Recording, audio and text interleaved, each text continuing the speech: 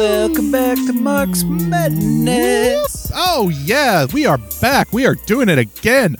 How y'all doing? Welcome back to Mark's Madness Pod. We read books.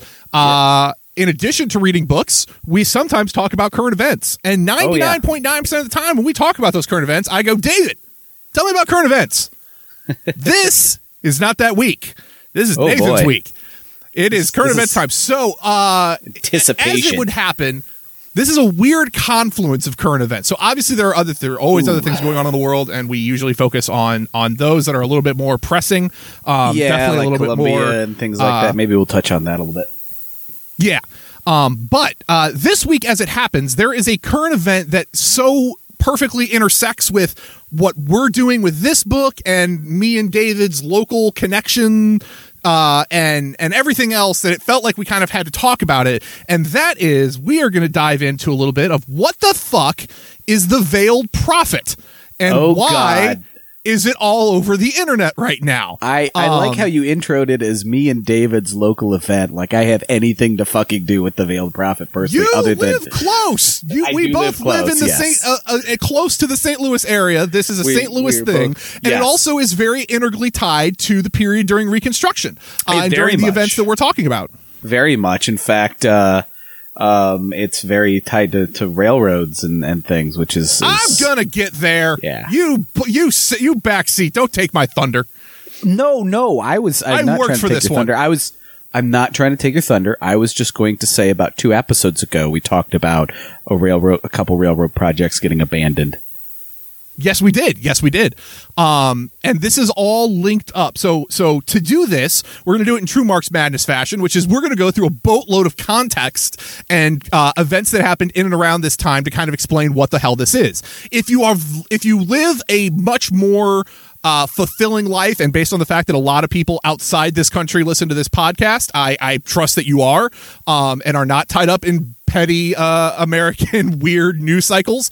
But one of the news cycles was that a person by the name of Ellie Kemper, who is an actress she was on The Office, she's on the Unbreakable Kimmy Schmidt, she does other things. Mm-hmm. It came out that she was the queen of what was being called on Twitter the KKK queen. She was the queen of the racism pageant. Yeah, which is, if you want to get really technical, incorrect. Not accurate. Is incorrect. Is not accurate, and we're gonna get into that. It's not accurate. It was a fun shorthand, but it doesn't it's a shorthand in there, and the shorthand and the spirit of it is actually far more in line with labor than it is with the necessarily straight up and down racism. And we're going to get into that. Well, racism has a lot to do with labor as is. It does. But again, it's all intertwined. It's all a little bit. Again, this is there. So this all generated. This all started back during the thing that David has been dying to talk about this entire time, which is the Panic of 1873. Oh my God. Okay. Can I say a few things about it without stealing your thunder? You can say absolutely. Please. No, go ahead. Okay. I am more than happy to cede the floor. Okay. So Panic of 1873 was kind of a big deal in that we've talked about multiple times. You mean the original Great Depression was a big thing? Yeah, a little bit a big thing. So we talked about multiple times, and you just jumped right on it. And I think I've mentioned it before. We talked about before, anything before the Great Depression we call a panic. Anything after the Great Depression we call a recession. We call the Great Depression, but they're all depressions. This one was the Great Depression at the time, and it was truly global. Okay, it kind of kicked off from some shit in Europe that was probably happening for several factors, but a big one being, a dump in cotton production right as capitalism was riding the coattails of the South, and the South was caught up in a civil war. But certainly didn't have nothing to do with things like precious metals. And Germany decided, silver's losing some value, which was happening a lot. There was especially a big, I think they're called tolls, but where they mined silver in Virginia that had just been found. It was silver was starting to get cheap. And so Germany was plentiful it was plentiful out west too, especially in like Nevada and those. I mean, obviously it's called the Silver State for a reason. Yeah, absolutely. And so with those silver discoveries, it was like, we don't want our money on silver. And so Germany took their money off of silver. And after a couple of years, that was starting to stress the U.S. currency that was backed by silver and gold bullion. Funny thing about this is the Treasury Secretary that pushed this bill to get off silver and make it all gold. His name was Knox. You might have heard of a fort with that name. He has a fort. But anyway, so the U.S. right, and this is right at 1873. The U.S. has already had a rough economy because it's rebuilding from a civil war. It was already dealing with a railroad bubble. Like railroad prospecting was crashing, and every depression has a bubble, and this one was a big railroad one, right? And so dealing with that, dealing with some fights and some labor strikes, which actually got really bad into the Depression itself, and I'll get into that in a second. But fighting some of that, the U.S. economy was starting to get a little shaky. And with the silver issue, it was not tenable to keep the silver bullion, but they were debating, should they have another precious metal back it? What should the U.S. money be backed by, right? Because it was silver and gold.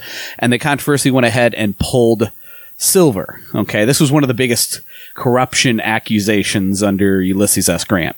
Yeah, it's called the crime. It's called they refer to it as the crime of 73. They refer to it as the crime of 73. Yes, and when they pulled the Coinage Act of 1873. Yeah, and what was really nasty is people had like the silver bullion invested. They had like banks like deposited their silver bullion, right?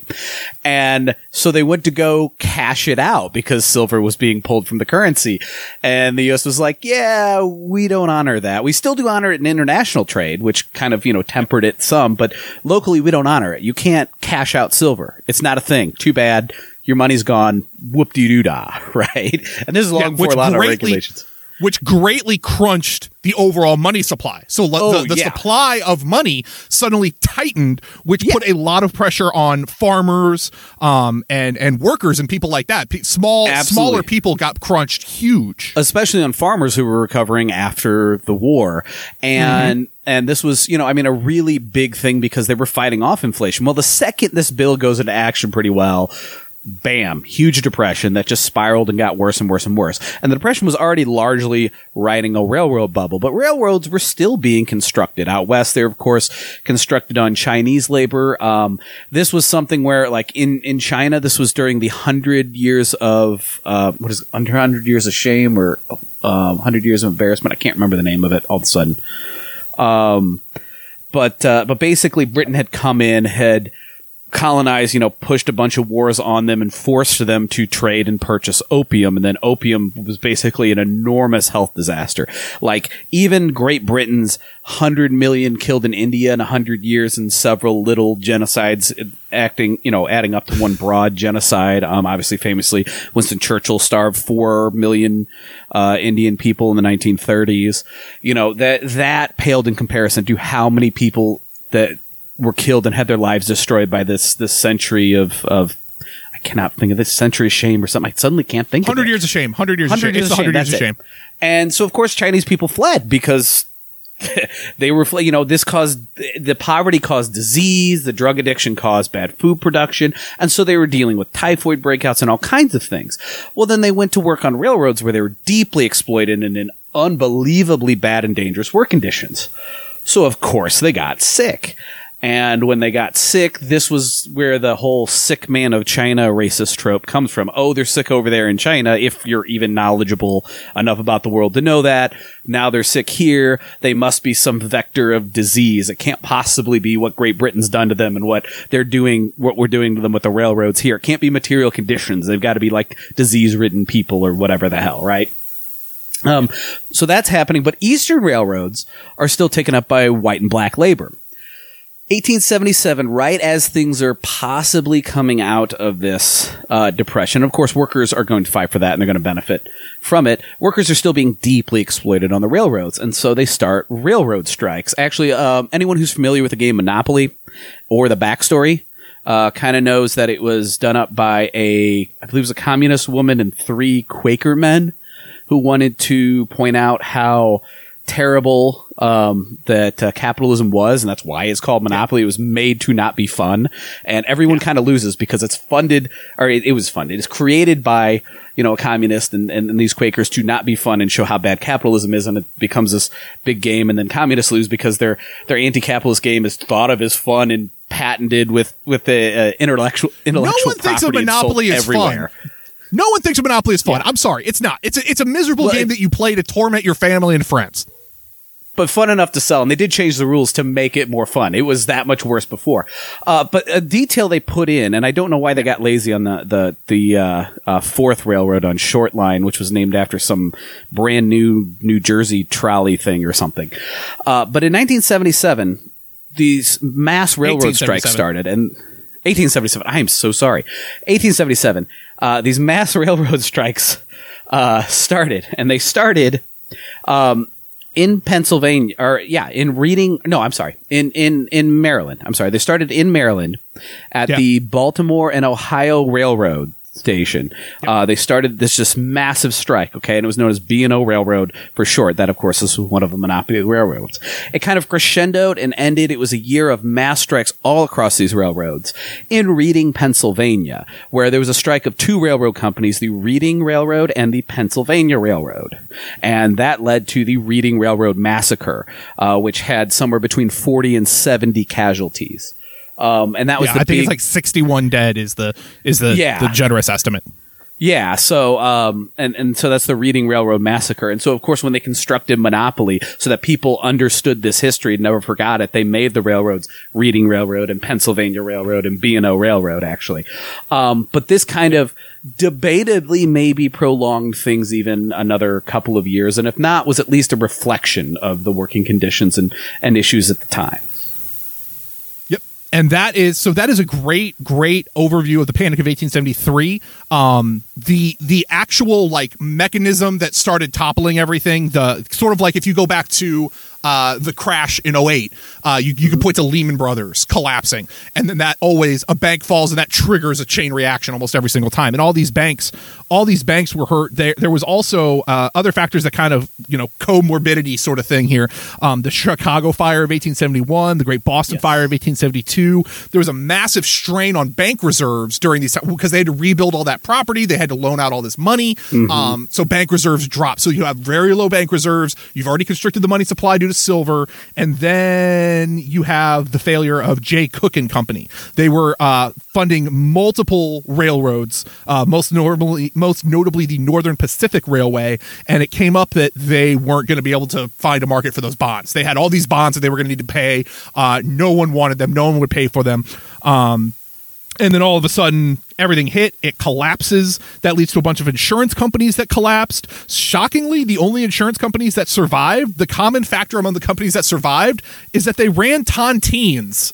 Nathan, I don't know if anyone knows. You are probably better equipped to explain tontines. I know it had something to do with dead people, and it sounds like a pyramid scheme. It does sound like pyramid scheme, and it's actually much more common in Europe. I know France has a huge proportion of their insurance industry is based on tontines, from what I understand. But a tontine is essentially everyone pays in to this group life insurance policy, this group policy of some sort, and you pay in, and you start getting it's like an annuity. So you start getting annual regular payouts. Well, then one person dies. Their payouts get amortized, get split up and split out over the rest of the group. So now your payment is higher because Joe died. Well, now Steve dies. Okay, now my payment's even higher. And this keeps happening. It's like a mortality lottery where you're hoping to be the last man standing because the longer you stay alive, the more payments you're getting because everyone else is dying. And then as soon as the last person dies, boom, it's all up and the bank takes the insurance company gets the rest of that money. And that's their bet is that you're going to die. This is like a mix between a pyramid scheme and gladiators. Yeah, no, it's a very morbid, very crazy system. But that was the insurance companies that were still alive were ones running off of tontines. So obviously this sets off a lot of effects, and you transition pretty seamlessly into the 1877 strikes. The one we're going to focus on is the St. Louis General Strike of 1877. And this one was it grew out of the Great Railroad Strike in general of 1877. It was largely organized by the Knights of Labor. This all came about out very quickly. I don't have the books to cite this. I'm having to go a little bit of Wikipedia here, so bear with me. But that is what we're working with. It was largely organized by the Knights of Labor and the Marxist-leaning Working Man's Party. We know the Working Man's Party. It's the party that Marx communicates with most frequently back and forth. It's the de facto version of what Marx was running over in Europe, as far as I understand it. Yes. So during the Long Depression, you had all this unrest, all these panics, and then all obviously, where is this going to happen? It's not like the higher ups are going to start taking pay cuts and stuff like that. They're going to crack down on wages, like you said. These wages got so depressed that there was a work stoppage that basically came into effect.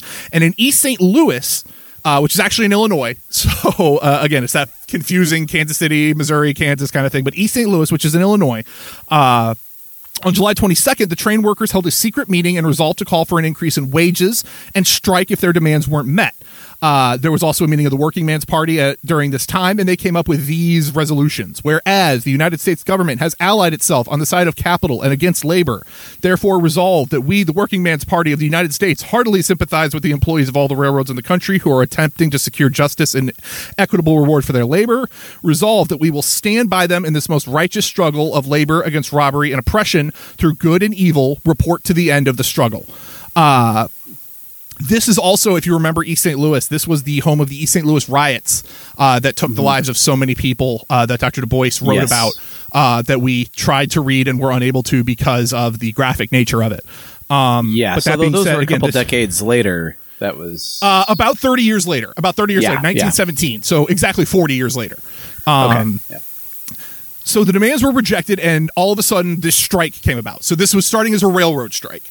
It was described as quiet and orderly. The trains basically stopped. They were letting all train traffic through except freight traffic. They were basically saying passenger trains you can go through, livestock feed you can go through, but freight. They wanted to cut down the freight. They wanted to basically stop capital where it was moving and let people through. Eventually, that throughout the day, they had the town in like 8 hours, they said. The strikers had complete control of the town. And that continued throughout the day. Then the next day, they started adding passenger trains. And that got a little bit more contentious because obviously now it's the same kind of thing you think of when you start blocking highways. Okay, now you're affecting other people. That's going to get more attention. That's going to get more tension is going to rise. And you need attention, but there is going to be pushback that comes with it. People that are going to pearl clutch and not want to be inconvenienced. They might want to give a thumbs up to your cause, but they don't want to have to deal with it. As a result of the strike, various federal receivers, and then here's our first tie-in: Secretary of the Interior Carl Schurz. Ladies and gentlemen, Carl's back. Oh boy. Carl's back. He's not writing big long letters that Andrew Johnson's ignoring anymore. 7,000 word scrawl on the strike. He's back, and he's here to tell you about the labor strikes. He urged the Secretary of War to intervene. Carl, you're on my shit list again. Schurz wrote that no United States Marshal, unless backed by federal troops, can restore order or protect men willing to work. The presence of federal troops will form a rallying point and do much to restore order. John Pope was directed to protect railroads and promote peace. We remember Pope. He's one of the military general. He's one of the leaders that had been sent to some of these various locations we've already talked about to help enforce Reconstruction. Yeah. He was ordered there with instructions. The cracks and the issues with the anti-slavery party being the Northern corporate party are already starting to show. But of course, that comes about in bourgeoisie democracy, and that comes about when the poor whites of the South were allying with the planters over their own interests as workers. Yep. And so the people of St. Louis were apprehensive about the strike. Many expected some form of bloodshed. Well, yeah, duh. On the night of the 21st, communist leaders held meetings across the city. Threats of burning newspaper buildings were made, processions of people marched through the streets, and the city government was reluctant to act as they had less than 1,000 arms and feared they could not effectively deal with the strike. Their 360-man police force, while many were retained in readiness of some sort of outbreak, remained strangely inert during the upheaval. After urging from Davis, efforts began, led by municipal authorities and various prominent citizens, to raise a 5,000-man force. So now the cops are getting involved, and we know how that's going to go. Yeah. So basically, I know modern St. Louis cops are especially bad. I don't know how they were 140 years ago, but I've got an idea that they weren't the best. Yeah. And the long story short here is that this all escalated the next day. There was a general strike that started. So you had copper workers, you had the coppers. Yeah, they resolved not to work. 2,500 people gathered at the Union Depot. You had a lot of people suddenly show up and were ready to go. Beef canners joined the strike. The Union Street Railway was refused. They wouldn't let people use the railway. The city was virtually unpoliced, they said. A request to protect private property was made by employers and refused. There was a committee of general safety that was Oh, this is so good so far. I'm so worried about what direction it's going to take. Yeah, at around 10:30, a large group appeared. The rioters were made calmer by information that Davis had increased his troops to 600 men and stood ready to respond.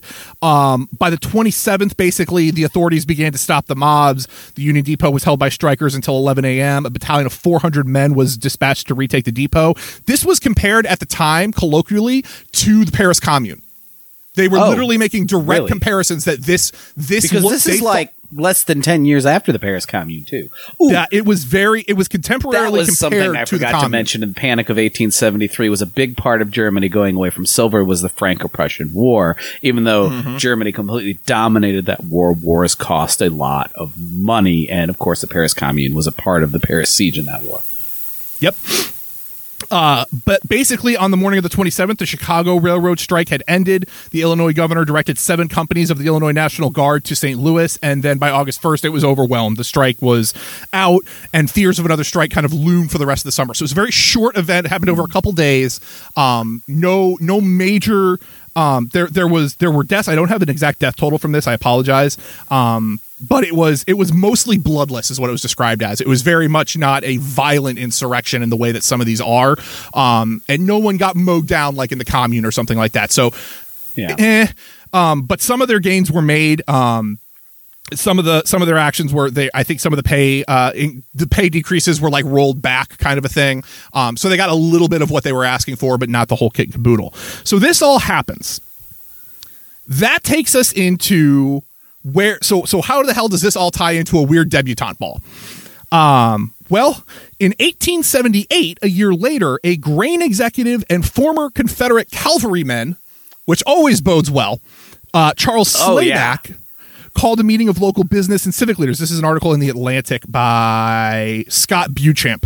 I don't know, something like that. Sure. And he cites the book, the best book written on this is by, and I'll get there in a minute. It was a guy from Northwestern Missouri State University wrote a book about the whole Veiled Prophet organization that I want to get into, but God, we've got enough on our plate. Thomas More is the poet that they base this off of. So he called a meeting of local business and civic leaders. They were really riled up about this because this riot also had the general strike had this weird component of black and white labor were kind of working together. Now, we know when they say black and white labor working together, we know behind the scenes there was a lot of tension with union organizing with black and white labor. Yes. And so this unity may not have been as widespread as they feared it might be because, again, as we've seen from Du Bois, there was a lot of contention amongst black and white organizers, especially in unions during this time. Yeah, again, we talked about that with the Workers' Party had issues with that too, you know. But he wanted to form a secret society that would blend the pomp and ritual of New Orleans Mardi Gras with the symbolism of the Irish poet Thomas More. And so from More's poetry, Slayback and the St. Louis elite created this myth of the Veiled Prophet of Khorasan. I kid you not. This is all here. A mythic traveler who inexplicably decided to make St. Louis his base of operations. This feels like Mormonism. Why are the tribes all coming to Missouri to do their blessing? I don't know. This is weird. The entire process was suffused with an elaborate ritual. A person would be chosen by a secret board of local elites to anonymously play the role of the Veiled Prophet. That's these pictures, and I'll make sure we include a picture of this as the episode artwork for this week. But these guys in these weird veils, surrounded by these Eastern, like these Turkish-looking Bengal whatchamacallit, like bodyguards that are all done up in like brown face and weird beards and stuff like that. It's very weird. It makes no damn sense. It's a debutante ball. They never make sense except racism. Exactly. A person would be chosen in secret to play the role of the Veiled Prophet. The Veiled Prophet would choose a queen of love and beauty. This is the role that Ellie Kemper was selected for in 1999 from among the ball's attendees. Now, the other people If you want to know people who were also included in the Veiled Prophet that won the Queen of Love and Beauty, some of the names that may jump out: the Danforths, the Bushes, the Schnooks, the Deloges, the Meritses. So basically, if you're from St. Louis, all of these names will ring in some level or another, because this is all the upper crust of the city. It's all the elite of this city. It's all their kids, essentially. Absolutely. Like, you're just naming off big local business after big local business. You know, and I'd say local. I mean, the Bushes are AB is enormous. Oh yeah, I mean it's incredible. It's all across. Schnucks is the local grocery store in the area. They own all the grocery Merit's stores. Is still this huge. No one except the people that work there know what it does. I guess it's a travel agency, but it has like tons customer of people loyalty and stuff like that. They do like loyalty programs and things like that. Yeah, I don't. No one. Yeah, it's like support to customers for other companies. I don't know, but it's a huge ass office in Fenton. Yeah, I mean, these are big names, you know, and you'll know local St. Louis names. I didn't hear you say Schlafly, but like that's another big one. Schlafly's that was the other one. Thank you. Schlafly was in there. There you go. You know, I mean, these are the kind of names that like you just know from being in St. Louis. Exactly. So the Queen of Love and Beauty, he would dance a royal quadrille and anoint her with a gift, which was often so expensive they became family heirlooms. So we're talking like crown jewels, tiaras, pearls, things like that. Just ridiculously expensive gifts. Yeah. And this ball was accompanied by a spectacular parade and fair. In October of 1878, the civic elites organized the first fair, and they estimated it attracted like 50,000 spectators. There were at least two reasons Slayback and his peers created the Veiled Prophet.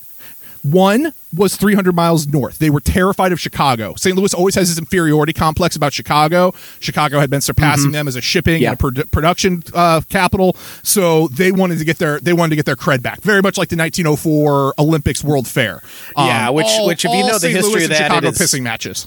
Yeah, the 1904 World's Fair is entirely a mix between absurd amounts of racism and pissing matches with Chicago. That's why 1904 World's Fair is exactly. There. And to this day, the St. Louis Zoo is entirely built around exhibits from the 1904 World's Fair. The birdcage is still there. It's deeply tied to like Forest Park region city history.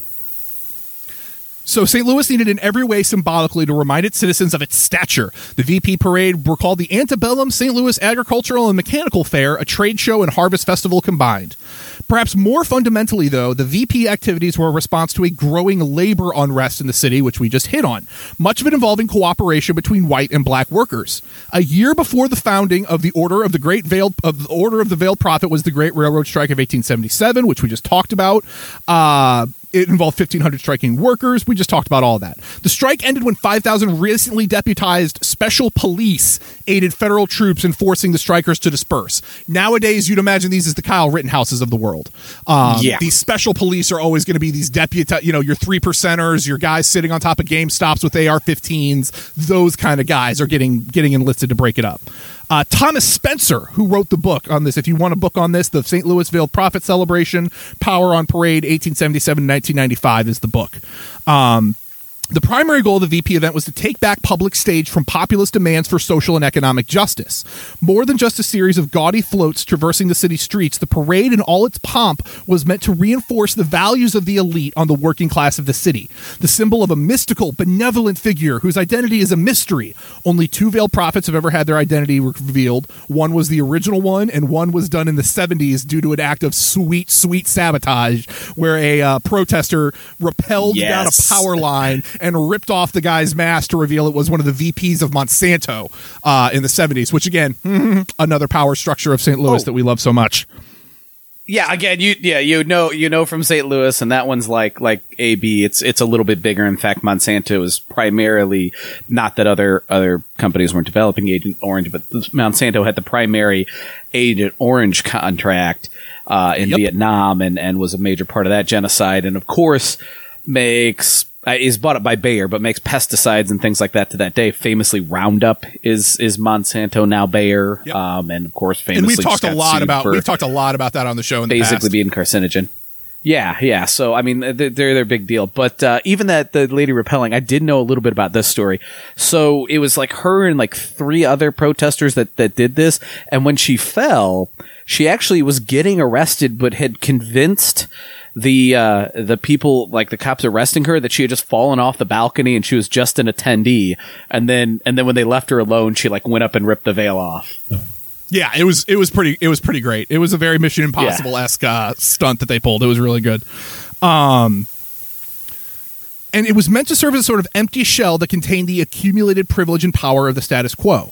In fact, to underline the message of class and race hegemony, the image of the first veiled prophet is armed with a shotgun and a pistol in striking similar appearance to a Klansman. This is that image that was going around, and that is going around, that shows a person basically in a white hood with a white thing and a shotgun and a pistol in one hand. This was revealed so it would be readily observed from the accoutrements of the prophet that the procession is not likely to be stopped by streetcars or anything else. The reference to streetcars is a direct reference to the strike and the riots of 1877. This is a message that was very clear. We, the bankers and businessmen, have a monopoly on violence and wealth. We are grand and mysterious and also to be feared. It turned out that the first veiled prophet, by the way, was St. Louis Police Commissioner John G. Priest. So again, all of it tying together. He was an active participant in quelling the railroad strikes the year before. Of course, few things struck more fear into the hearts of city fathers as white-black labor cooperation. Cooperation between black and white workers during the 1877 strike led anti-labeler newspapers to label a parade thrown in support of the strikes a riot. Inevitably, after a few minor looting incidents led to the theft of bread and soap from a few local stores, the St. Louis Post-Dispatch characterized the strikers as tramps and loafers who were anxious to pillage and plunder. Again, this should all sound very familiar. Yes. The specter of interracial flexing of labor muscle inspired to an armed citizens militia that marched in counter-protest to the working class demonstration. It sounds tragically reminiscent of recent events in St. Louis. This was written back in 2012. 2014. So this is back during when Black Lives Matter and Michael Ferguson. Brown. Yeah, exactly. The first veiled prophet took the theme of progress and wisdom, and according to Spencer, equated wisdom with wealth. While many 19th century parades were fairly democratic and celebrated a sort of play or reversal of social order, a major element of the Mardi Gras parades that inspired it, the veiled prophet proceedings emphasized the existing power structure. The 1878 parade displayed a tableau of inevitable progress over 17 floats, beginning with the icy desolation of early Earth and culminating in the grand excess of the Gilded Age, industrialism, with all its attendant pomp. The notion of progress was portrayed as the inevitable result of unfettered capitalism, instituted by its white male leaders. Slayback, the organizer of the proceedings, also threw in a grab bag of odd mythological references to properly mystify the throngs of people gathered to witness. The traditional VP celebration has represented for St. Louis a perceived link between different components of the community in a holiday celebration. This always happens on the 4th of July, while also reinforcing the notion of a benevolent cultural elite. Many average citizens knew exactly what the VP Ball and Fair represented, and their dissent became nearly as much a convention as the fair itself. St. Louis didn't exactly love this. In the earliest years of the parade, there was public backlash against upsetting racial stereotypes depicted on the float. It should not surprise anyone that African and Jewish members were not admitted into the VP until the late 70s, 1979. They admitted their first black members, 3 doctors.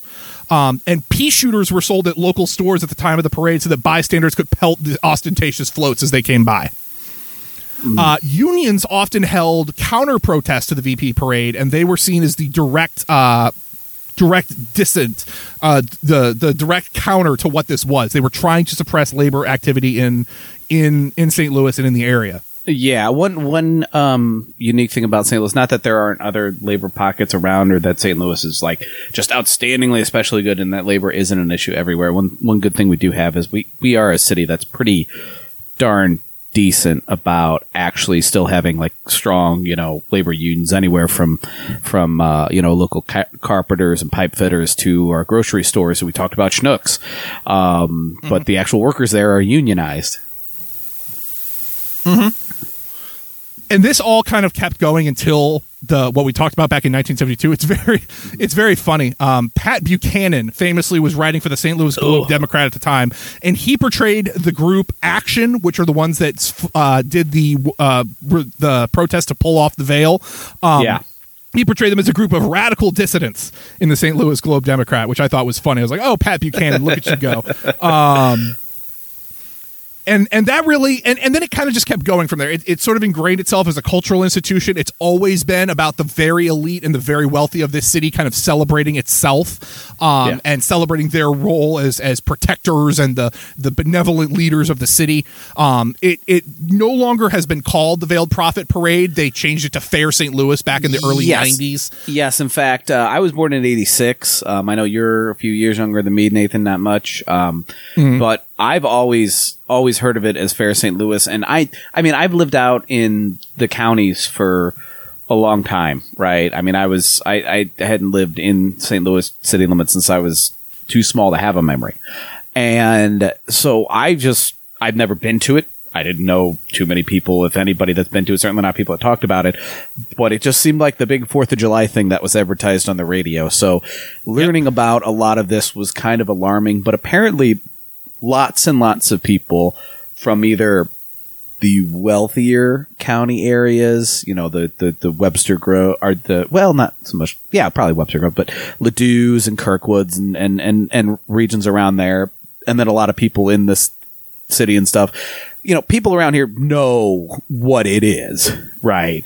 You know, the fact that I'm in my everyone mid-30s knows what it didn't is. really until it was made public was more just because of where I lived in St. Louis. Yeah, I mean, everyone that would go pretty well knows what it is. There's very few people that would hear it like me and be like, oh, it's the 4th of July thing that they say on the radio. Good night, Cecilia. And I went by accident a couple years ago because we were going with my son. He wanted to go to see a parade. He'd never seen a parade before. I was like, well, it's 4th of July. There's a parade. Let's go to the parade. Let's see him a parade.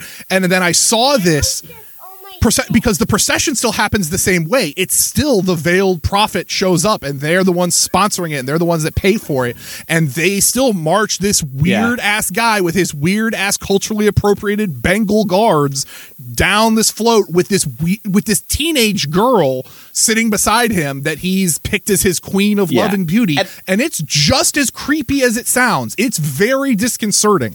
Yes, and the ball still happens every December. We should advertise, you know, I mean, these are teenage girls compared to the Veil guy. That is creepy as hell. But also when we say these are teenage girls, this is not like, you know, some 13-year-old who parents roped her in and she doesn't know what's going on. These are college students. No, these are usually college students. Ellie Kemper was a freshman at Princeton when she won. Mm-hmm. And these are, I mean, obviously Ellie Kemper was going to Princeton. These are college students. We talked about it, from big elite families. So these are not the groups of people like me who didn't know what the hell this was other than a 4th of July thing. These people know what this is, and they are in the eyes of like a relationship with creepy old Veiled Prophet guy. They're teenagers, and that's creepy as shit. But in this grand scheme of like, did I know what's going on? Am I culpable for my actions? These are adults. And it's very and for those that, you know, how Ellie Kemper, she's an actress. Her dad was the CEO and chairman of the board for Commerce Bank at the time when she won. Yeah. So again, not another big this is company the wealthy and connected. This is the wealthy and connected of the city. And that is our very long explanation of what the hell this is. The only side note I will make is that the robes that very much look like Klansmen's robes, the historical debunking of that, if you want to do your Snopes, whatever bullshit, mixed truth, is that that didn't become the outfit of the Klan until 25 years later after Birth of a Nation. The Klan was not using that as their robes or as their outfit until well later. So it's not tied to the Klan. It doesn't have direct ties to the Klan, but that doesn't mean it's any less insidious, and it doesn't mean it's any less rooted in systemic racism. It's a debutante ball that's rooted in racism the same way that's tied the local elites in a state that has a terrifyingly large Klan membership. It's I mean, like, you could Snopes like untrue, but it's bullshit because it's technically untrue, but it's really true, right? Like, I mean, you could go, she was the princess of a debutante ball that's not connected with the Klan, and And it is important to know that it's not just, there is this one Ku Klux Klan, and outside of that, there's like no racism. Like, that's absurd, right? But also just the spirit, the understanding of stuff. Yeah, I mean, to say she was the queen of a Klan parade is, yeah, I mean, that's right. That's completely right. Yeah, go for it. Yeah. It's like Eve Fartlow. Is it true? Is that her last name? No. Is it way funnier to say it? Oh yeah. Oh, yeah. It's far funnier. Yes, it's far funnier. And since we are on current events, and there is a world outside of Ellie Kemper and things, a couple updates on the world out there. We were talking about during and we know Israel's, attacking Al-Aqsa Mosque again and trying to kick Palestinians out of their home. And I say trying, they very successfully do that again, and arresting children, and they're being Israel, still. But we talked about the U.S.'s other big power, Colombia, and that is very hard to get information out of right now. But from what I understand, the protests are still going very, very, very strong. And what I mean by very, very, very strong, Colombia's leadership is ruthless.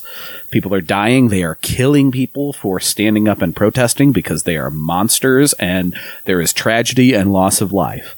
But there were lots and lots of people who have, ran to Argentina to seek, I can't think of the word. Asylum. When you run to another country. Asylum. Seek asylum. That are returning. Like, people are flooding back into Colombia. Like, this is serious shit. Now, there were Palestinians doing that, and all it wound up with was a very historic and great work, by the Palestinians standing up and getting that ceasefire and getting the world kind of rallied behind them and really showing Israel that they have power, and we'll get back to that in a second too. But I mean, obviously, like, Israel didn't quite fall yet, even though it looked surprisingly like that might happen. So, this doesn't mean like Colombia is about to fall, although certainly, hopefully that's the case. And this would definitely be something you would see if that was the case. But things are heating up and people are returning to Colombia, and that is an outstanding sign. Elsewhere in Israel, of course, Netanyahu's ass was booted, but it was booted so they can bring in someone more far right and even more genocidal because it's a settler colony. Yeah, and you don't want to see the guy that's further to the right of Benjamin Netanyahu necessarily, but we'll find out. We'll keep an eye on that. Also, now this guy was born in Israel, but he grew up in San Francisco. So I mean, all these people are, they're as American every bit as they are Israeli. We're gonna get a tech guru right wing leader of. We're gonna get Peter Thiel leading Israel. That'll be good. Jeez. Oh God. All right. Well, I guess it's time that we do some reading. That seems like a thing that we do occasionally on this show. Yes. So let's do a little of it before we sign off for today. This is going to be a little bit of a longer episode, guys. So just bear with us as we get through it. We're starting on the end of page 506, a little bit of a recap from last time, and then moving on to page 507. Alabama, Georgia, and Florida is the chapter. The most energetic Negro on the Standing Committee on Penitentiary Investigation was Representative J.M. Sims of Chatham County. He had spoken only twice in 1868. On his return to the General Assembly in 1870, Sims offered many bills. Here we go. To amend an act for the more efficient preservation of peace and good order on election days in this state. To repeal an act prohibiting the sale and purchase of agricultural products in the counties of Lowndes and Macon. To incorporate the Chatham Mercantile Loan and Trust Company. To repeal the act passed in 1869 to encourage immigration into the state. To repeal the local laws of Savannah and Chatham County so far as relates to the fees and costs of justices of the peace, notaries, officio, justices, and constables in criminal cases and warrants, to provide for the reopening of the books of registration by the clerk of the Common Council of the city of Savannah. 2 of these bills passed. The last 2 were indefinitely postponed. And of course, that's probably a mixed bag, because we talked about this before. Unfortunately, when the leaders are in power, they really do side with labor in the general, but they're also Republicans, and that is very much a corporate party. But some of these we just don't have details on. So when it talks about the names of bills are historically bad at trying to tell you what they actually do. Right. And you talk about like a repeal the act passed in 1869 to encourage immigration into the state, like. How are they? What does that mean? Waiving taxes for immigrants? Like what? That could go so many ways. Are they giving tax breaks to corporations that want to come in and bring business? More likely. Right, but the preservation of peace and good order on election days in the state, that's obviously against the lynch mobs and the intimidation against voters and things like that. And so that's obviously good. And so there's a lot packed in there. Yep. Representative Porter was prominent. He was born in Charleston, South Carolina, of free parents. Before the war, he was a member of the Underground Railroad, and he opened a secret school in his home. He was a music teacher and tailor by trade. In 1856, he had won some distinction in music, which led by the bishop of the Episcopal Church in Savannah to have him come there to train a choir for the St. Stephen's Episcopal Church. After the war between the states, Porter opened an 8th-grade private school, and later on, he was called to be principal of the first Negro public school in Savannah. He left this position to become the first principal in the public school of Thomasville, Georgia. While there, he published his first book, English Grammar for Beginners. Finally, he became principal of a school in Yazoo, Mississippi. Porter was especially prominent in the school was especially prominent in the Negro conventions which preceded the state conventions of 1867. Jefferson Long was sent to Congress from Georgia. He was born in Crawford County in 1836, educated himself, and went into business as a merchant tailor in Macon, Georgia. He was elected a representative from Georgia to the 41st Congress by a majority of 900 over Lawton, a Democrat. He was admitted to his seat January 16, 1871. The record of the Negro in Georgia's legislature is creditable, and yet Clark Howell afterwards declared Negro members of this legislature were unlettered, ignorant politicians who seemed a stack of puppets and harlequins of a menagerie. There you go. The puppets and the harlequins. There you are. Yeah. Outrages and guerrilla warfare against Negroes were widespread in Georgia. General Lewis of the Freedmen's Bureau reported 260 attacks, whippings, and murders of freedmen between January and November 1868. In September, there was a race riot at Camilla. Nordhoff found about 1875 that the Negroes in and near the cities and towns were usually prosperous. There are many colored mechanics, and they receive full wages where they are skillful. Near Atlanta and other places, they own small truck farms and supply the market with vegetables. There are fewer black than white beggars in the city, and a missionary clergyman surprised me by the remark that the blackberry crop, which was ripening, was a blessing to dozens of poor white families who he knew, who lived half the year, he said, in a condition of semi-starvation. There are many colored mechanics, and they are all thrifty people and very commonly own the homes they live in, and often a town lot besides. In the cotton country, an increasing number of colored men own farms of 40 to 100 acres, but many of these were free before the war. In the towns and villages, the colored people have a prosperous look. They dress neatly and very commonly live in frame houses. On the whole, their condition appears to me very comfortable and satisfactory. He gives these facts. In an official report of Comptroller General for the state for 1874, giving the character and value of property and amount of taxes returned by colored taxpayers for the year, the number of colored polls listed was 83,318. These returned an aggregate valuable of taxable property amounting to $6,157,798, on which they actually paid $30,788 in taxes. They owned 338,769 acres of agricultural land and city and town property to the amount of $1,200,115. Now, remembering that these people were slaves only 9 years before, I think it clearly establishes that first, they have labored with credible industry and perseverance, and second, they have been fairly protected in the rights of life and property by the democratic rulers of the state. I do not think the colored people in any other state I have visited own half as much real estate, or indeed a quarter as much as those of Georgia. Again, owning land is an important thing, but gauging private property as to the rights of your people is not necessarily the best method for doing so. Yeah, I was going to say they've been fairly protected by the democratic rulers of the state because a few of them have money. Yeah, exactly. The difficulty of securing adequate wages led to a Negro labor movement. This step was undertaken by two Negro leaders, Congressman Jeff Long and State Representative H.M. Turner. Their purpose was to organize a union among Negroes, demanding a minimum wage of $30 a month for field hands and $15 a month for women. The convention received considerable notice, and the employers condemned it. There were strikes in Macon and Dougherty County. In Houston County, there was agitation, and county associations of field hands were attempted. But this movement for rural unions was not very successful. Now, when have business owners not pushed back on minimum wage and unions? It's a tale as old as time.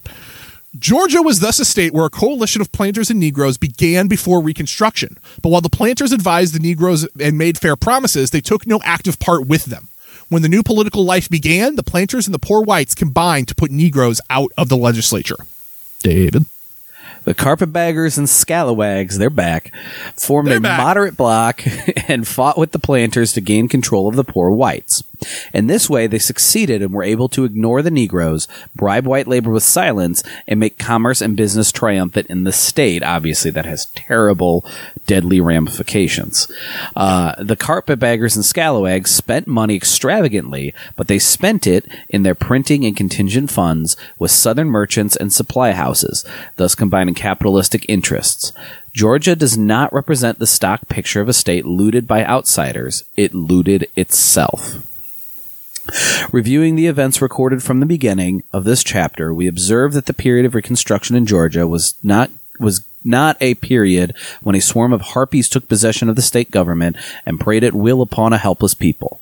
The Constitutional Convention of 1867-1868 forebodes such a period, but when conservatives rouse themselves from time to time on the stage, presents an internecine war between two very well-matched enemies. This struggle is usually represented as between the wicked assailant and a righteous assailed. That was a struggle between Republicans and Democrats is much more characteristic. In such a contest, a mutual vilifying of course abounded, and it is not to be supposed a priori that the vilifying of one party was more truthful than that of another.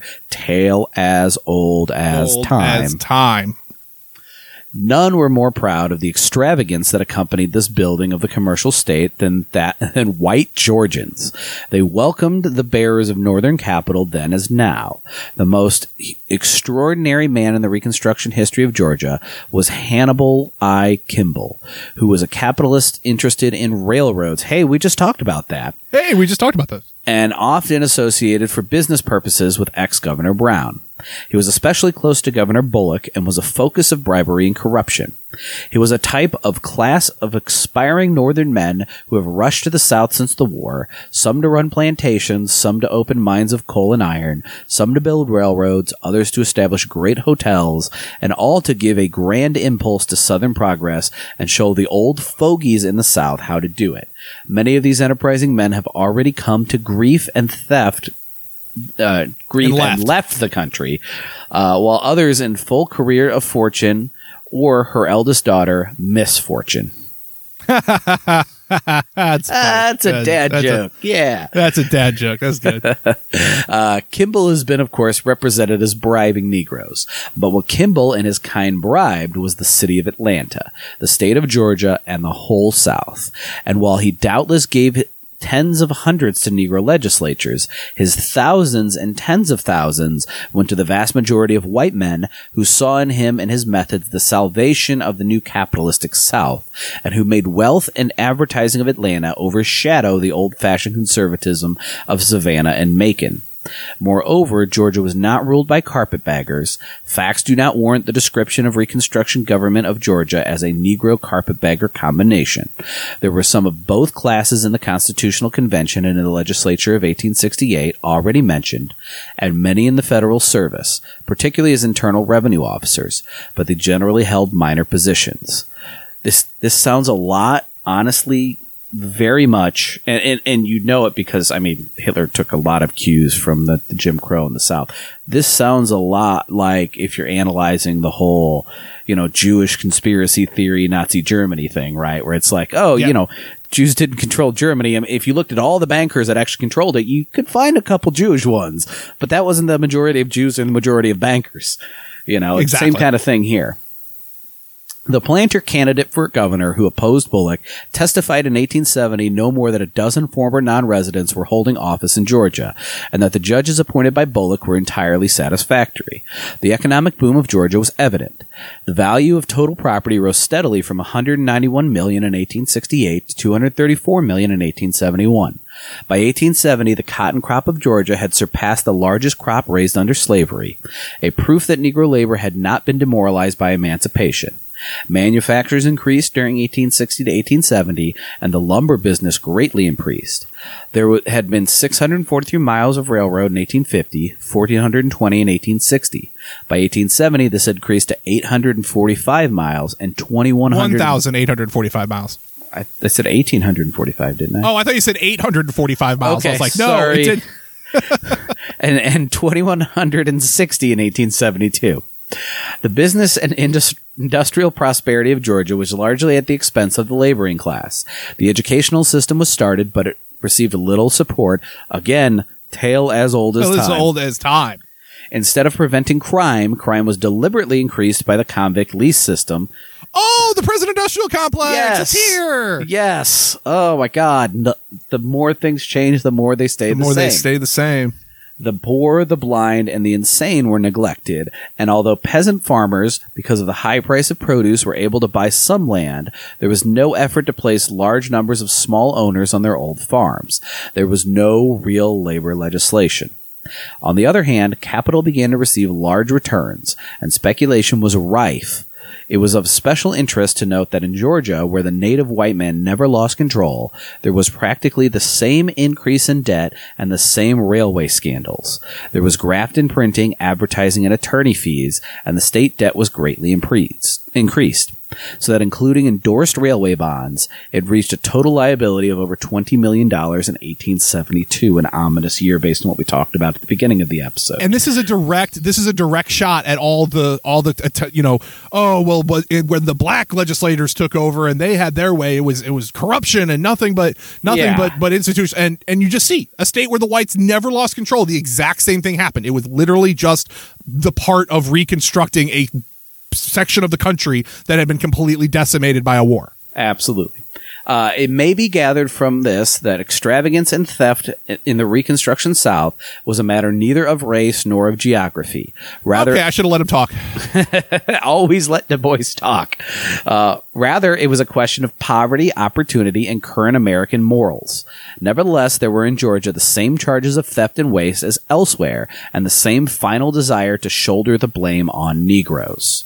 In the election of December 1870, there was a large Democratic majority in both houses of the legislature, and Democrats continued in power. This sounds an awful lot like how Republicans will have shit tons of power in today's world, and of course are one of two corporate parties, and the corporations will have the power, but they're always powerless. And it's always everybody else's fault because they have no power to stop them. They're the persecuted Republicans. Poor Republicans. Bullock, foreseeing impeachment, resigned in October 1871. The legislature met in November. In December, there were several investigating committees. Robert Toombs, fucking Toombs again, became prosecuting attorney because of course he did. And the investigations were thoroughly partisan because of course they were. Railroad manipulation in Georgia, as elsewhere, led to Wall Street and many financiers of New York like Henry Clews and Company and Russell Sage. The acts granting aid to railroads were passed by votes of members of both political parties, and the state is considered secure against loss if the law to be properly enforced. The lease of the state-owned railroad undoubtedly involved corruption, but among the lessees were former Governor Brown, Alexander Stephens, and Ben Hill, in addition to H.I. Kimball and others. Naturally, no Negroes were involved, except as possible recipients of bribes. Representative Turner seems to have worked hard to secure more reasonable terms, payment only after the work was actually finished. Bullock himself was charged with many financial frauds, but none of them were ever proven. His worst deed, the establishment of the convict lease system, was not held against him, but adopted by the state with avidity, because of fucking course it was. Of course it was. Florida had long been a refuge for runaway slaves, and the desire to reclaim these slaves had led to the so-called Seminole Wars and the field and final annexation. There were 27,943 whites, 26,534 Negroes in 1840, the first census after the state entered the Union. In 1860, there were 77,746 whites and 62,677 Negroes. There were never as many as 1,000 free Negroes in the state before emancipation. Florida was a poor state with a small population. It had been dominated by rich planters, and the poor whites had little opportunity. The state, therefore, in many respects resembles South Carolina rather than Alabama, in that the black man was the dominant laborer and no white proletariat ever ruled. On the one hand, black labor never came to self-assertion, while white planters and carpetbaggers manipulated it from the first and gerrymandered its representation. White rule was ever in control, but it was only partially proletarian in character. Although there were hundreds of Negro soldiers in the state at the time of Johnson's proclamation, he ordered a convention based on white suffrage, and the convention met on October 2nd, 1865. It was composed almost entirely of Confederates, and the message of the provisional governor Marvin gave them encouragement. It is doubtful if there was any noticeable opinion among the whites in favor of Negro suffrage. Certainly, Marvin spoke decidedly against it. It does not appear to me that the public good of the state or of the nation at large would be promoted by conferring at the present time upon the freedmen the elective franchise. Neither the white people nor the colored people are prepared for so radical a change in their social relations. Nor have I seen any reason to believe that a considerable number of the freedmen desire to possess this privilege. How many did you ask? Yeah, I mean, and again, these are always the excuses, right? The world's just not ready for it. Oh, they don't really want that. They don't know what they want. We know what they want. The convention finally said, the people of the state of Florida in general convention assembled, do ordain and declare that while we recognize the freedom of the colored race and are desirous of extending to them full protection, we declare it the unalterable sentiment of this convention that the laws of the state shall be made and executed by the white race. While we care about you and we believe in your freedom, we just want to make sure we still have all the power. We hear you. Now we're going to run you over. Yes. The convention sat 12 days and adjourned for the ensuing election. E.S. Walker was elected governor. He recommended the removal of black soldiers from the state and advocated various black laws. He said with regard to Negro suffrage, each one of us knows that we could not give either an honest or conscientious assent to Negro suffrage. There is not one of us that would feel that he was doing wrong and bartering his self-respect, his conscience, and his duty to his country and to the Union itself for the benefits he might hope to obtain by getting back into the Union. Oh, good. Not doing his duty to the Union by doing what the Union asks. A commission of 3 was appointed to report laws concerning the Negro. They recommended a county criminal court mainly for Negro offenders, and that the same discrimination against emancipated slaves which had now been used against formerly free Negroes. They were not sure how they could keep the Negro at work, and they were tearful concerning his future. Oh, let's hear these crocodile tears.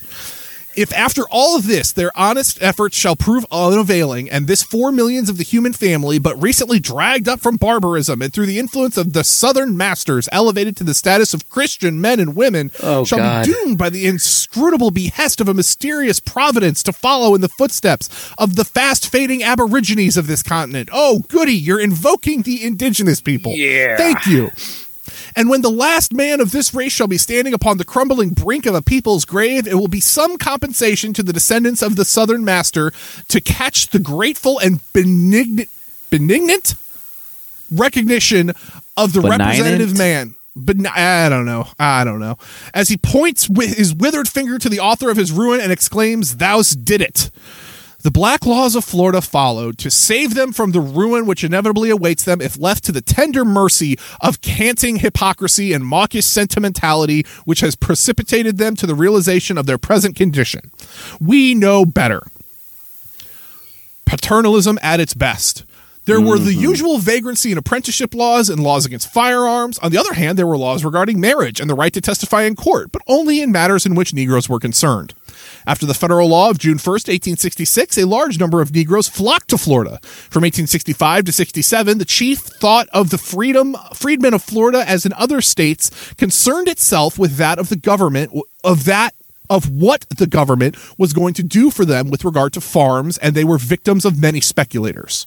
The duel in Florida for the control of labor was between 2 sets of northern men, mostly federal office holders of various sorts, and the planters. The policy of the planters was so to shift their influence between the northerners so as to gain their ends by political strategy, which they finally did. At the same time, they made some effective efforts to keep in touch with the Negroes so that they retained a good deal of influence over their vote. David? When the elections of 1867 under the Reconstruction laws were about to take place, the Negroes sought to get in touch with the leading white Southerners. One meeting was held in Leon County, and several white planters invited to address it and give the Negroes information as to their newly acquired duties as citizens. This increased the rivalry between the planters and the carpetbaggers, with the result that the planters made few further open efforts to cooperate with the Negro voters. The Southern whites tried to kill the convention by refraining from voting, so that the total vote cast was 14,503, of which all but 1,220 was cast by Negroes. In the convention of 1868, 46 delegates returned. 18 of those were Negroes. One of 27 whites, 2 conservatives, 15 carpetbaggers, and the rest Southern whites. The most cultured members of the convention probably was Jonathan Gibbs, a Negro. Gibbs was a tall and slightly built black with a high forehead and a color indicating mulatto origin. Even when they're like saying respectable things about black people, it all feels gross to read. Yep. His voice was clear and ringing. He possessed some of the qualities of a born orator and a genuine sentimentalist. So, I mean, of course, there's still, the most qualified person is black. They tried their little protest thing, and this is all after, they're supposedly know better, greeted us as liberators type bullshit. E. Fortune, another colored member, was a native of Florida with a fair education, courageous in his opinions. Among other colored leaders were Armstrong, Oates, and Wallace, who wrote the history of Reconstruction in Florida. The convention, which met January 20th, 1868, had a colored man of Tallahassee, C.H. Pierce, as temporary president. He was not a strong man and was later convicted of technical bribery. But on the whole, his advice and efforts seemed to have been sincere, and he had the confidence of large numbers of colored people. So I'm guessing that conviction is probably a load of shit. Of the 46 delegates, there were only 20 present. Richards, a white man of Illinois. Why is there a man from Illinois who, as Wallace says, had only been 2 days in the county from which he had been returned, was elected permanent chairman? What the shit? Yep. Richards, however, struck the right note in his speech. He said, "We should provide for a system by which all may obtain homes of their own and a comfortable living, and provide for schools in which all may be educated free of expense." Okay, maybe he's cool. Maybe I'm too quick to judge. "Clothe honest industry with respectability. Inaugurate a public sentiment that shall crown the man with honors as the benefactor of his race who makes 2 blades of grass grow where 1 grew before, and prohibit all laws that are not equal and just within our state." Okay, maybe he's not bad. Maybe I was rushed to judge. It just seemed a little. We jumped to conclusions. Off. Okay. Yes. We rightfully jumped to conclusions. We're retracting it. All right, we're retracting it. We've got to be careful. This book is stabbed us in the back so many times because it's honest Guys about history. Guys looked good at the start and then turned on us. That's right. We just talked about Schurz. God damn it. Damn it, Schurz. The first difficulty was a matter of money. There was only $500 in the treasury, and the convention had to issue scrip to pay its expenses.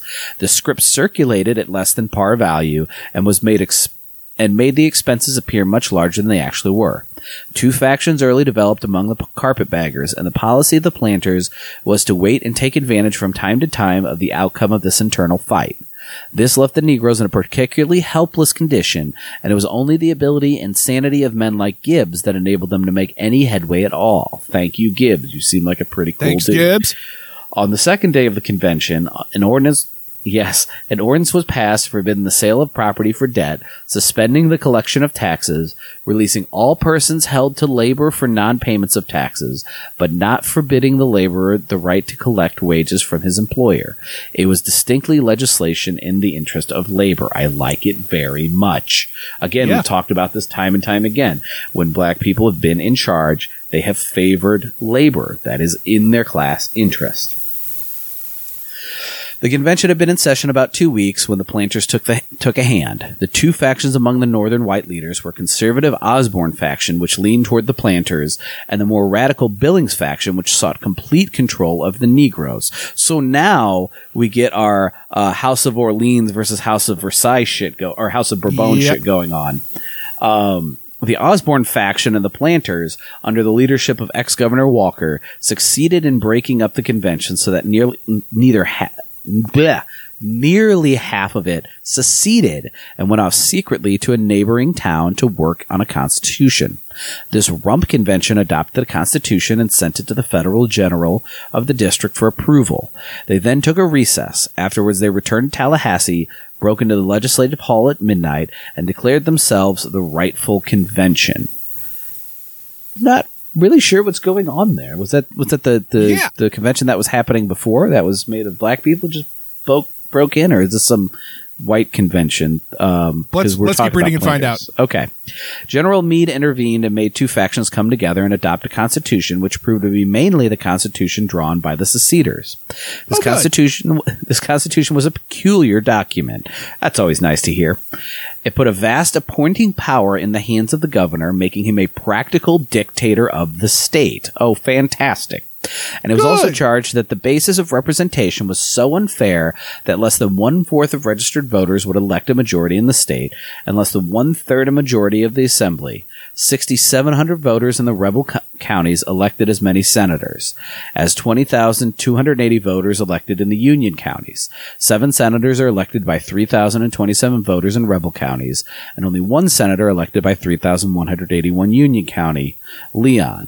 And 23 voters elect 1 senator in a rebel district. And we've talked about this before. I mean, this is kind of the electoral college type thing, right? Yeah. Oh, very much so. Yeah, the electoral college was was another form of the was another form of the 3/5 compromise based around land. And now you're getting that because these are Southern white planters. They know this works for them. Yep. In the assembly of 8,300 voters in the rebel counties chose 27 members. Madison County, Union, with 1,802 voters sends 2 representatives, while the rebels sent from Dade County has a constituency of 8 registered voters. 8! This was accomplished by discriminating against the localities where the Negro vote was large, so that Negroes never had the legislatures a representation anywhere near as large as their population called for. The Constitution relieved the former Confederates from taking the registration oath. Charles Sumner and others opposed the admission of the state under the Constitution, but nevertheless, after a delay from February to June, the state was admitted. In the election on the Constitution and for state officers, Billings was the candidate of the radical branch of the Northern white leaders, and the planters nominated a Confederate cavalry colonel. But in reality, through their support to Harrison Reed, the candidate of the Osborne faction, which had made the Constitution. The Republican ticket, headed by Reed, received 1,421 votes. The Democratic ticket, headed by Scott, 7,731, and the Independent Radical ticket, 2,251. In the first legislature, there were 17 Republicans and 8 Democrats in the Senate, and 36 Republicans and 15 Democrats in the House. Of these 76, 19 were Negroes, 13 carpetbaggers, 21 Southern Loyalists, and 23 conservatives. Harrison Reed was a Jackson Democrat and a formerly chief... Oh, yeah. Sorry. We know Republicans are supposed to be the whole anti-slavery, anti-racism party, but we also know, of course, it was littered with moderates and things like that, and they just talked about these factions. So you've got 36 Republicans to 15 Democrats, and 19 of them were black, which you compare to the population pretty good, right? But then you've got 13 carpetbaggers. Okay, they've been sometimes with Northern Capital, sometimes with black people, whatever. They're better than the scalawags, I guess, But then 21 Southern Loyalists. You've got more Southern Loyalists than Democrats or Negroes in this, and then 23 conservatives piled on top of that. So obviously party lines are not a good measure here at all. No. Harrison Reed was a Johnson Democrat, not a Jackson Democrat, as I said before. I apologize. And formerly chief postal agent in Florida. He was President Johnson's inauguration as an unofficial representative of the state and was a strong opponent of Chase. He was a curious character. Like Warmoth of Louisiana, he was an adroit politician who was repeatedly threatened with impeachment, but he was not as unscrupulous a grafter as Warmoth and exercised his great power with considerable care. His policy was always to favor the planters as much as possible, and then when the Negroes or Northern whites revolted, to yield to them sufficiently so as to retain their support. In his cabinet, the more important places were to ex-slaveholders. The number of Negro members in subsequent Florida legislatures is not clear. Wallace mentions 25 colored members of the House in the legislature of 1873. The number of representatives in the legislature who could neither read nor write during the 7 years of carpetbag rule in Florida was 6, of whom 4 were white. Under the Constitution, the governor... we talked about these rules to lock out, and maybe, we're getting... That may be a good wrap-up spot, but... It's something I just want to touch on. We've talked about these rules to basically knock out any sort of black power, and they use education because they were enslaved, right? They weren't offered education. And yet you've got 6 people who can't read or write, and 4 of them are white. Because, of course, everything is fine if it favors racism, if it favors the planters. every single time. And I think you're right. That is as good a place as any to wrap up. We're going to start on page 516 on next episode. That being said, as always, this has been Mark's Madness. We read books. There are a number of ways that you can reach out to us if you'd like to do that. You can do so through our email address, marksmadnesspod@gmail.com. That's marksmadnesspod@gmail.com. You can also get us on Twitter. Our Twitter is @marksmadnesspod. Or if you'd like a more daily conversation or just a place to hang out and be with like-minded people and discuss anything from video games to the varying media to just whatever's going on in your life, you can join our Discord server.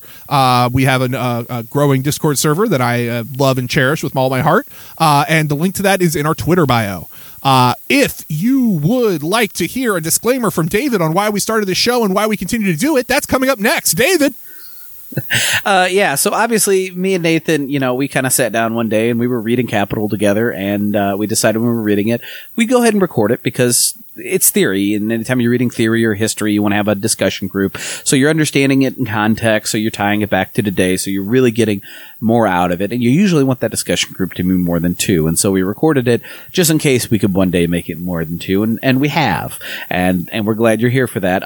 But our goal since the beginning of making that discussion group larger than two is that hopefully you're in some kind of group, some kind of organization, some kind of party, and you guys are doing political education. And ideally, your political education or your reading group would be doing these works, and we would just be adding extra content or tying in the current events a little bit more, and so that you can get more out of those works and just get a larger, more in-depth reading group. Save that very understandably those groups are reading much shorter works, as they often do. And then hopefully if you're reading this on your own, we can be that discussion group. We can read along with you, or discuss the context of the current events with you and give you some of that feedback. Save for that, say like you're either reading along and using this as kind of an enhanced ebook, or when we summarize stuff as kind of your summary or cliff notes or whatever you want to call it. Whatever we can do to make that work more accessible to you, because it's important to make that work accessible and give you that theory out there so that theory can guide your actions, because without theory, your actions are just charity or agitation, and they aren't necessarily anything towards revolution. Whereas guided by theory, that praxis, whether it be mutual aid, whether it be political education, whether it be protests or strikes, whether it be rappelling down a line to unmask a veiled prophet, those actions are now guided by theory. They are now praxis. And of course, without doing those actions, without the praxis, the theory means nothing. It's useless to have all this knowledge and never put it to use. So they are tied at the hip. They go hand in hand. Amen. As always, this has been Mark's Madness Pod. We read books. My name is Nathan. My name's David. And we will talk to you all next week. Bye.